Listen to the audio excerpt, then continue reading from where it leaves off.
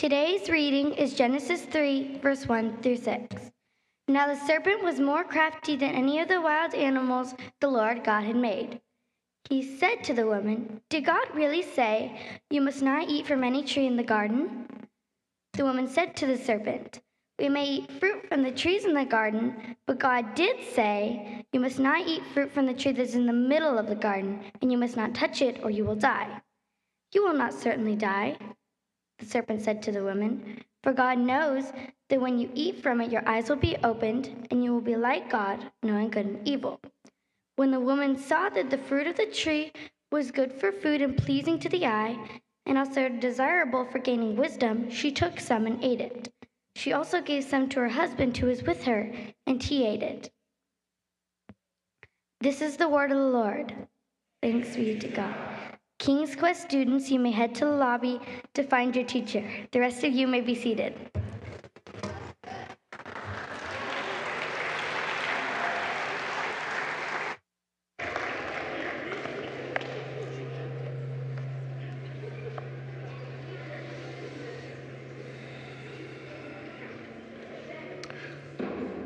All right, well, good morning, Grace Long Beach. Some of you guys are awake. Happy Mother's Day. We're thankful to be here with you all this morning as we are continuing our series on the story of Scripture. If you guys remember, maybe a month ago or so now, Beth, Daniel, and I came and just kind of shared where we felt like God was leading us, and we showed you this triangle that was not new to anyone because it's just kind of what God's people have been thinking about and pressing towards since the church was created, this idea of focusing on God's story, on our formation, and on mission.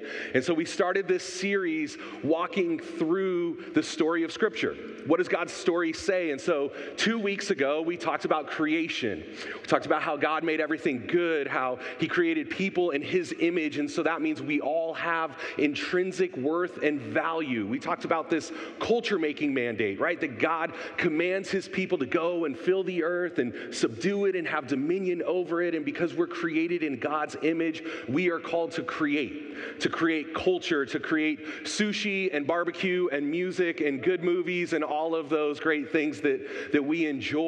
We create because we are created in the image of the Creator, and we realize that as image bearers, none of us individually or no one culture can accurately reflect the bigness of who God is. So we need diverse cultures to reflect more aspects of who God is. And so we talked about those things, and now today, on Mother's Day, a day of flowers and happiness and joy, we get to talk about sin. The fall. So here we go. You guys heard it read. Ruthie did a great job. We're thankful for that. We're going to talk about sin. And this may be a familiar passage, Genesis chapter 3, if you've been around church for a while. You may have heard different takes on it, different elements drawn out of the story. Today, what we're going to focus on is the number of relationships that sin distorts. We're going to look at the number of relationships that sin distorts, all different kinds of relationships. And so, admittedly, as the preacher, I feel like the voice on my shoulder of like, but you got to say this, and you got to say that, and you got to talk about this thing, because there's just so much in here. Here's the reality. Moms want to go to lunch. You guys don't want to be here for 8 hours while I talk about everything that I nerd out on, so we're going to focus on some parts of this passage, okay? We're going to do this to try to help form our biblical worldview, how we view the earth, the world, the cosmos, all that God has created, specifically this week in regards to the fall, to sin. We have this sense as we open up our apps or open up the paper and look at the headlines, we know that things are not the way they ought to be. Right? No matter what your religious affiliation, no matter what worldview you have, you can just look out at the world, and we have that sense deep within us that it's not supposed to be like this. Something's wrong. And Scripture gives us an answer to what is wrong, what happened. And so that's what we're going to explore today. Before we jump into the text, will you guys pray with me? Let's start there. Father, we thank you that you are good. And we thank you that you're in control. We thank you for your presence here with us this morning. Lord, this is a big topic, and in the midst of its bigness, we thank you that you are even bigger. And so would you guide us? Would you guide us this morning? Would you guide us into this passage? Would you speak to us? Would you form us deeply? Lord, would you help us to get a better understanding of why the world is the way that it is today?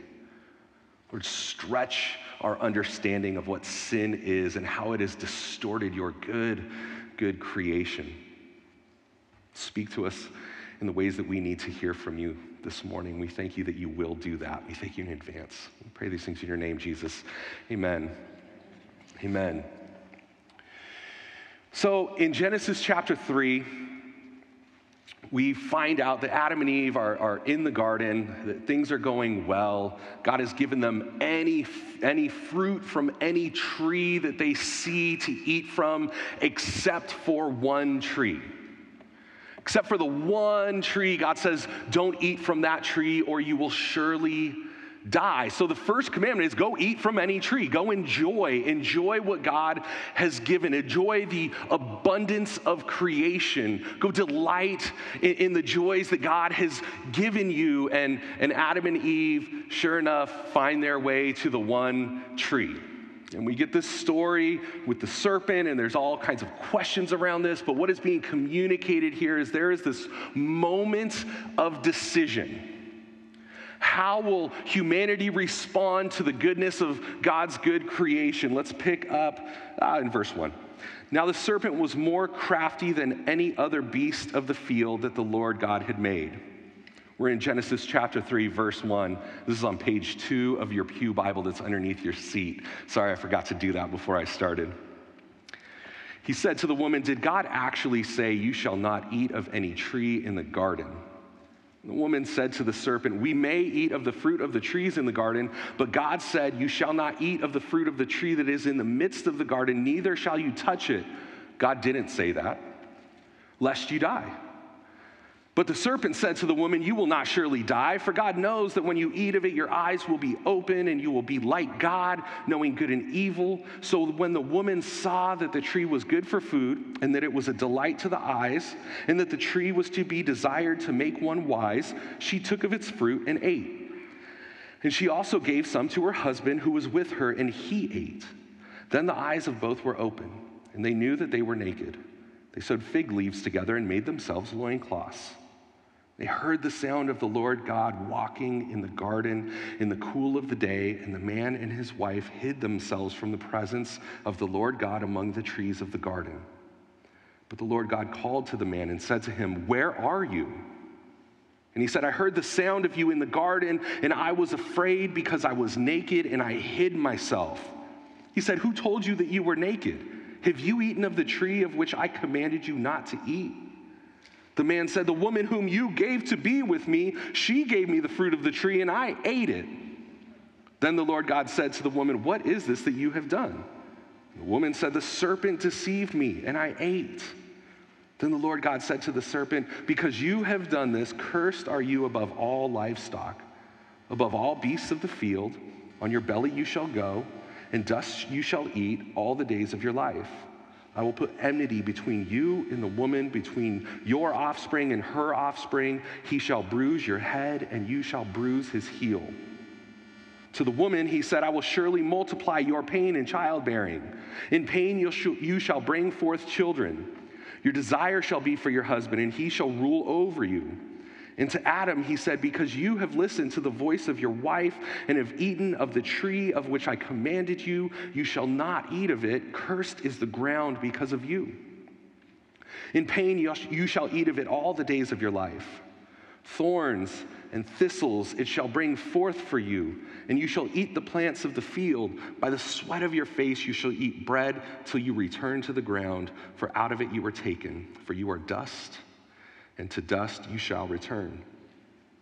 The man called his wife's name Eve, because she was the mother of all living. And the Lord God made for Adam and for his wife garments of skin and clothed them.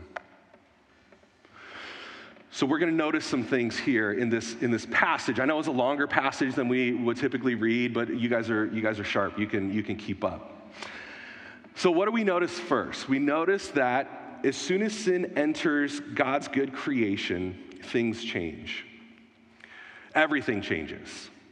And I just so you guys know, full transparency, I am not technological. It's not my gifting. It's not my wheelhouse. But this week, I worked hard, right? The thorns and thistles. Technology is my thorns and thistles. But I put together some slides for you guys. You're in for a real treat here. You get to see my artistic expertise. So you guys got the first one? This is just beautiful. This is the extent of it. Sorry, guys. So we see our stick figure here. This is going to represent Adam and Eve, or all of humanity. And we see this relationship with God. This is the first relationship that gets distorted. How do we know that? Well, we know that Adam and Eve used to walk with God in the garden in the cool of the day. It's this beautiful picture of intimacy, of togetherness, of relationship. Right? They would enjoy one another's presence, being with God, walking in the cool of the day. That's been one of the gifts of Long Beach for my family already. We moved from Arizona. There is no such thing as cool of the day. But here we get the cool of the day, and we get to take walks. We get to walk on the beach. You guys have experienced this. You know what it's like when you're engaged in that good, deep conversation, and you realize we've gone way farther than we even realized. This is the image that's painted. And then sin enters, and we find Adam and Eve hiding. Find them fearful of God. God has to call out, "Where are you?" As if God doesn't already know. But he gives them an opportunity to respond. And this response is full of fear, it's full of shame, it's full of blame shifting, it's full of guilt. They're trying to sew together fig leaves. We can already see things have unraveled. Their relationship with God has been distorted. It's not what it once was. Now, instead of God only speaking blessing, only giving positive commands, we see their relationship with God shifts, and so now God is beginning to communicate consequences to them. Consequences for the disobedience that have echoed throughout the centuries, throughout the generations to us today. So the first relationship that's distorted is their relationship with God. Next beautiful artistic slide that we have. Yes. We see their relationship with others distorted. We see Adam and Eve before sin in harmony, in unity, in oneness. It's this beautiful picture of interpersonal relationship.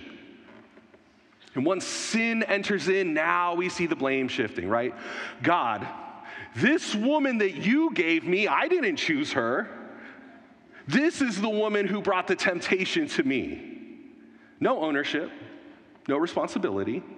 We see blame shifting. We see shame, right? My boys always, giggle when they were younger when we'd read through the Jesus Storybook Bible, and it's like, oh, they have no clothes. But they didn't care that they didn't have any clothes. They could be vulnerable with one another. There was no insecurity in their relationships with one another. There was no fear. There was no scarcity. There was trust. There was wholeness. They didn't have to hide from one another. There's no shame. There was just authentic, good relationship, the way things ought to be. But that is no more. Now there's fig leaves. Now there's hiding from God and hiding from one another. And if we're honest in our relationships, I still feel the same thing. Those areas of my life that I would prefer to keep covered up with my fig leaves, that I would prefer to keep hidden even from those closest to me, I still feel the same. I still have my feeble efforts of trying to cover up whatever area of insecurity, whatever area of fear, whatever area of sin that I don't want to be exposed. This old, strange story still seems to ring true. So we see the relationship with God distorted, this relationship with one another distorted. And then next slide, we'll see the relationship with the physical creation has changed. Now, typically in church, we're familiar with the first two, right? Like every gospel presentation starts with, you've sinned, you're separated from God, and, there's sin with other people. But we see in this, even the relationship with creation itself has changed. Now there's thorns and thistles. Now work gets hard. Now we don't get to just pluck fruit off of the tree. We need to work with the sweat of our brow. So when you go to work tomorrow, and there's that really, really hard thing that you hate and it's frustrating and it just drives you crazy, that's not a new problem. This is what God said. This is one of the ways that creation has been changed. We see it throughout the biblical story, right, of the realities of physical creation, the earth, environments, right, habitats, like all of these things. There are ways that they will be redeemed when Jesus returns. So think about the images we get. Now we know that if there's a lion and a lamb together, like the lion's going to be full. He's going to get a meal. But one day, physical creation will relate to itself differently. The lion and the lamb will lay down together. There will be peace. We know, we try to keep our kids away from poisonous snakes, but there's passages that talk about one day when Jesus comes back, the little child will lay down with the viper. There will be peace there. Creation will be restored. One of the ways that Jesus in the Gospels reveals his deity, the fact that he is God, is by interacting with physical creation. When there's a storm, he calms it, restores it to the way it ought to be.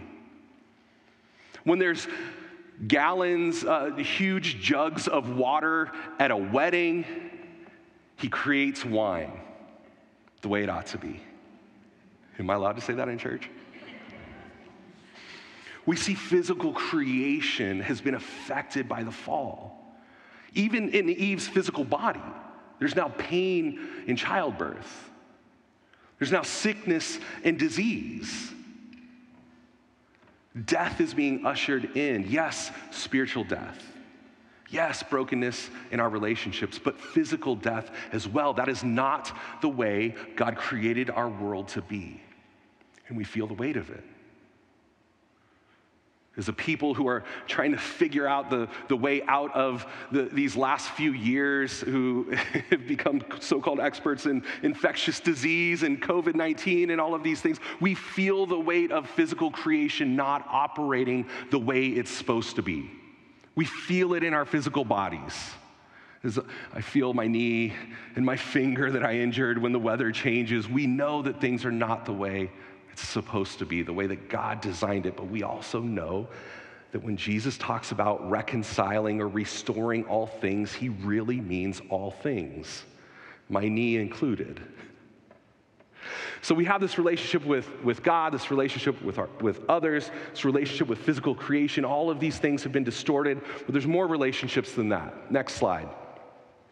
I got fancy here. It was a curved arrow, right? That took me a while. It's actually not a joke. It did take me a while to figure this out. Our relationship with ourself has been distorted. Adam and Eve hide. Adam and Eve try to cover their nakedness. Adam and Eve blame. Adam and Eve, you can tell they're responding from places of shame and hurt. There's anxiety. I cannot be found by God. I need to hide. What will he do? There's fear. None of this existed before. None of this existed before, but we still feel this today. Those areas of brokenness where we don't trust God. Those areas of fear where it's so hard to have faith. Those sins that we continue to run back to time and time again because we believe the lie that they will bring comfort. Because we believe the lie that they will bring a moment of escape, and even though it's never worked out, it's never been worth it in the past, maybe this time it will. These areas that we know are going to cost us more than we want to pay, but we're willing to dip our toes in the water for a moment of rest that never delivers. Those things that we're trying to cover up, those painful memories we're trying to forget, we feel the ways that sin has distorted our relationship with our very self. We feel the weight of it. This is one of the reasons we show up every Sunday, to be reminded that it doesn't have to be that way. that Jesus stepped in, he went to the cross, he died for our sins, he provides salvation and forgiveness for us so we don't have to carry the weight of these distortions. We can live an abundant life that he promises. We can experience freedom. We know where the Spirit of the Lord is, there is freedom, and we don't have to carry this stuff anymore. Maybe you guys already get that, but if you're like me, I need to be reminded sometimes. I need those reminders, even in my very self. So we see sin distorts our relationship with God, our relationship with others, our relationship with the physical creation, even our relationship with ourselves. And when we're thinking through this, all of this is an individual relationship. How I individually relate to God, how I individually relate to others and to creation and to myself. But we understand we're created in the image of a triune God. We are created for community. The only thing God says is not good before sin enters the world is it's not good for humans to be alone. So collectively, how does sin distort our relationships? So next slide, and this takes a little explanation. Humanity creates systems and structures. We create culture. Now, read the parentheses. This is a cityscape. Cities are not evil, okay? I don't know how else to illustrate systems and structures. So just go with it, all right? What happens when image bearers get together and they create culture? This is a good gift that God commanded us to do. We create beautiful aspects of culture, right? We talk about barbecue and sushi and street tacos and all of these delicious things. Now, there's another reality. Because sin has entered the world, we also understand that sin has affected the cultures we create. Now, there's different language for this. We can call it cultural idolatry. We can call it systemic injustice. One of those may be like a buzzword trigger for you. Stay with me. We're communicating the same thing. This is not a new concept. We see this throughout the biblical narrative. Think of Joseph and his family in Egypt. Joseph created a system to feed people in Egypt and in other nations while there was a famine. This is a good system. A few pharaohs later creates a system to enslave the Hebrews and force them into hard labor. This is an unjust system. This concept of systemic injustice is not new. Creating a system of idolatry in the ancient Near East, which influenced people by saying, if you want to harvest plentiful crops, you have to sacrifice your children to this idol, is systemic injustice, systemic idolatry. It is not the way we are created to be. God calls us to create systems of blessing in abundance. And we see aspects of that in our humanity, in our diverse cultures. But there is also ways that sin is manifested throughout cultures. We can think through lots of examples in Scripture, right? Think about so many of the things the prophets say to Israel. You use, I just lost it. Weights and measurements that are unjust. They are creating false weights and measurements in the marketplace in order to exploit the poor to get more money for the wealthy. That is a system of exploitation, a system of injustice, a system of idolatry that elevates financial gain over the lives of fellow image bearers. We think about Jesus flipping the table in the temple because a system has been established within the temple that exploits travelers who are coming to worship God. We think about the systems in the Roman Empire that said, they could force those that they were oppressing to carry their armor, to walk with them, to take their clothes, right? The tax collectors. There are lots of systems of oppression that we see throughout Scripture. Revelation talks about some of these. So when we talk about this, use whatever language is comfortable for you. I understand that this can be a triggering concept. But if we are to understand the fullness of the ways that sin has distorted God's good creation, and we keep it focused only on the individual, we're missing something. that we really, really, really need to pay attention to. We need to be able to understand that sin may be bigger than we realized. That feels scary. That feels overwhelming. Some of you guys have been in church longer than I've been alive, and I thank God for you. You have thought about sin longer than me. Maybe it's bigger than you've realized. I've, gone to the schools, and this is my job, right? I read the books. Maybe it's bigger than I realized. But the good news is, as big as sin is, Jesus is bigger. As powerful as sin is, Jesus is stronger. As disruptive as sin is, Jesus is the better answer. Jesus provides the better sacrifice, and we see who God is demonstrated all the way back in this original story of sin entering in. We see his character. We see his goodness. We see his pursuit of his people. It's the first thing God says after sin enters. Where are you?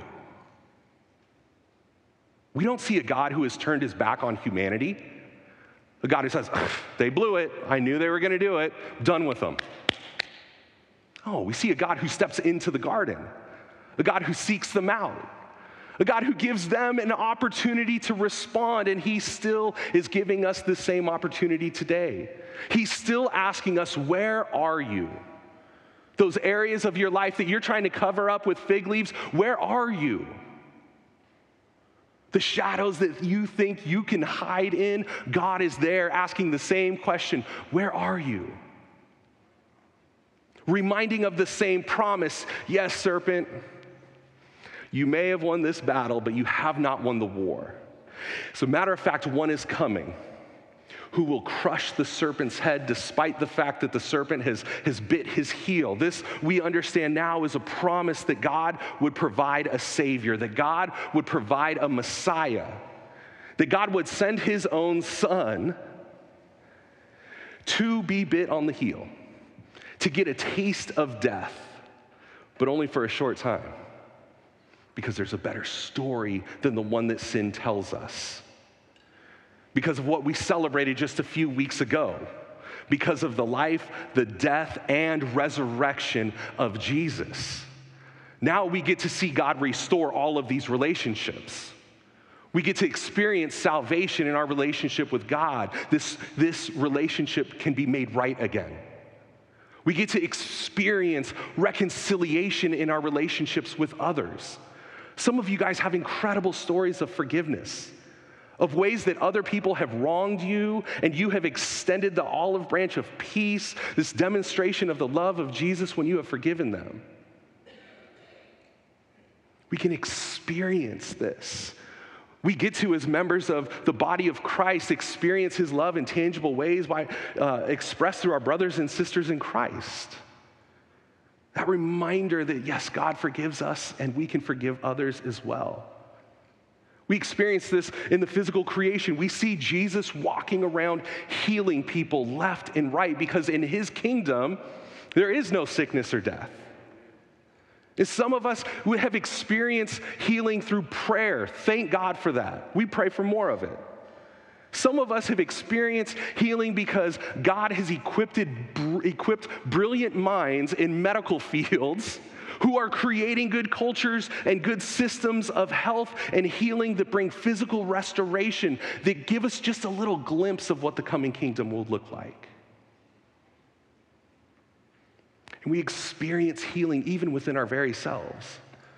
For some of us, this is your job. You meet with people daily in your office, and as they engage therapy, as they engage your counseling, they are experiencing some of this restoration even with themselves.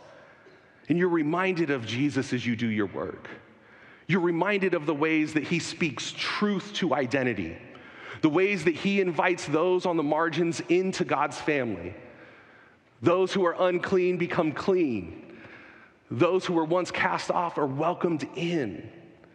There's this physical restoration in all of life as God's Spirit brings his hope and his peace and his salvation.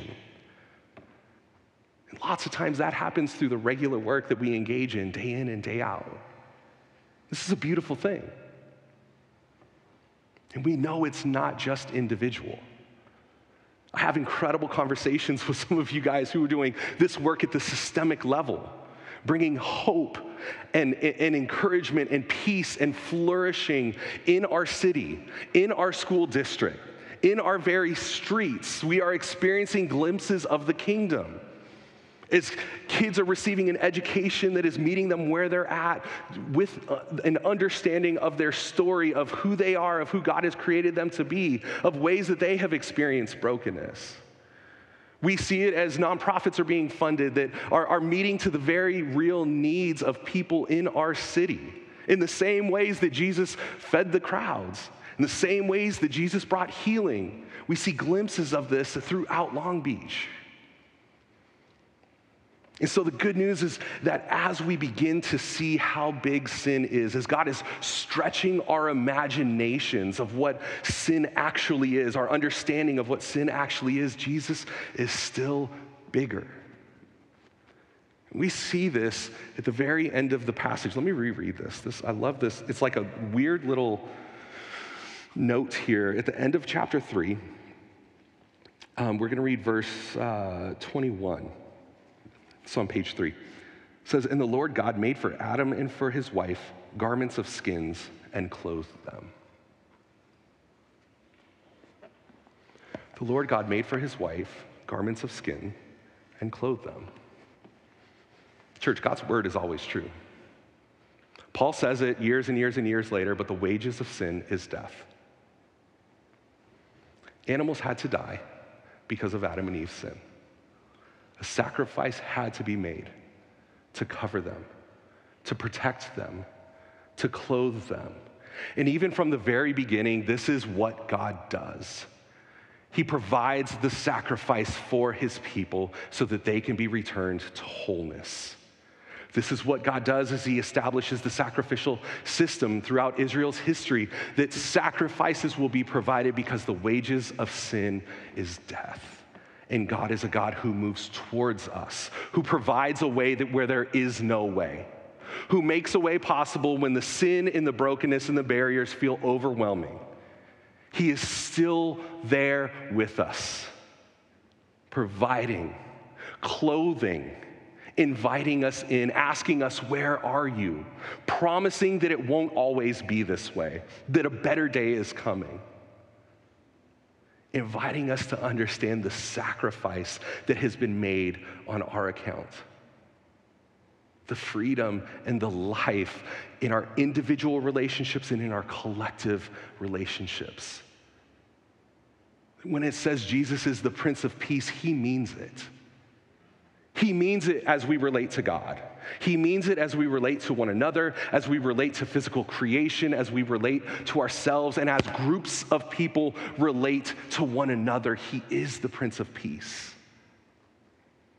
And as scary as it is to begin to see how big sin is, it is so hopeful to understand how powerful the salvation of Jesus is. And so how do we respond to this? We're going to pray. We're going to pray. And I understand covering all these different types of relationships, this could stir up who knows what. And so the band's going to come up and they're just going to play some music for a time for you to reflect. And you guys, I mean, you're grown-ups, you're intelligent people, you know how the Spirit is calling you to respond. Maybe that means you're gonna get down on your knees and you're gonna pray by yourself to God. Thank God for that. Maybe there are people here that you would love to have pray with you. Maybe there is a person whose face God is bringing to mind right now in this sanctuary that you are feeling called to go pray with. Do it. Don't be afraid. Don't be afraid of that. There are going to be people on either side of the sanctuary who would love to pray with you about anything. Maybe this is the day. Maybe you have been wondering about Jesus for a while, and today is the day that something clicked, and you don't know what the next step is. Go pray with somebody. Maybe this is the day that you finally have the courage to name the thing that you've needed prayer for a very, very long time. Thank God for that. There are people here who would love to pray with you. If my wife and I have found one thing to be true of the people of Grace, you are a kind and loving people who want to help. So all those feelings of I don't know if I can tell anyone this, just trust. Just trust. God is moving. That is God speaking to you. You don't have to doubt it. And there are people here who love you and want to pray with you and tell you what God is like when we all need reminders. So I'm going to pray, band's going to play, and then you guys can pray together how God is leading you.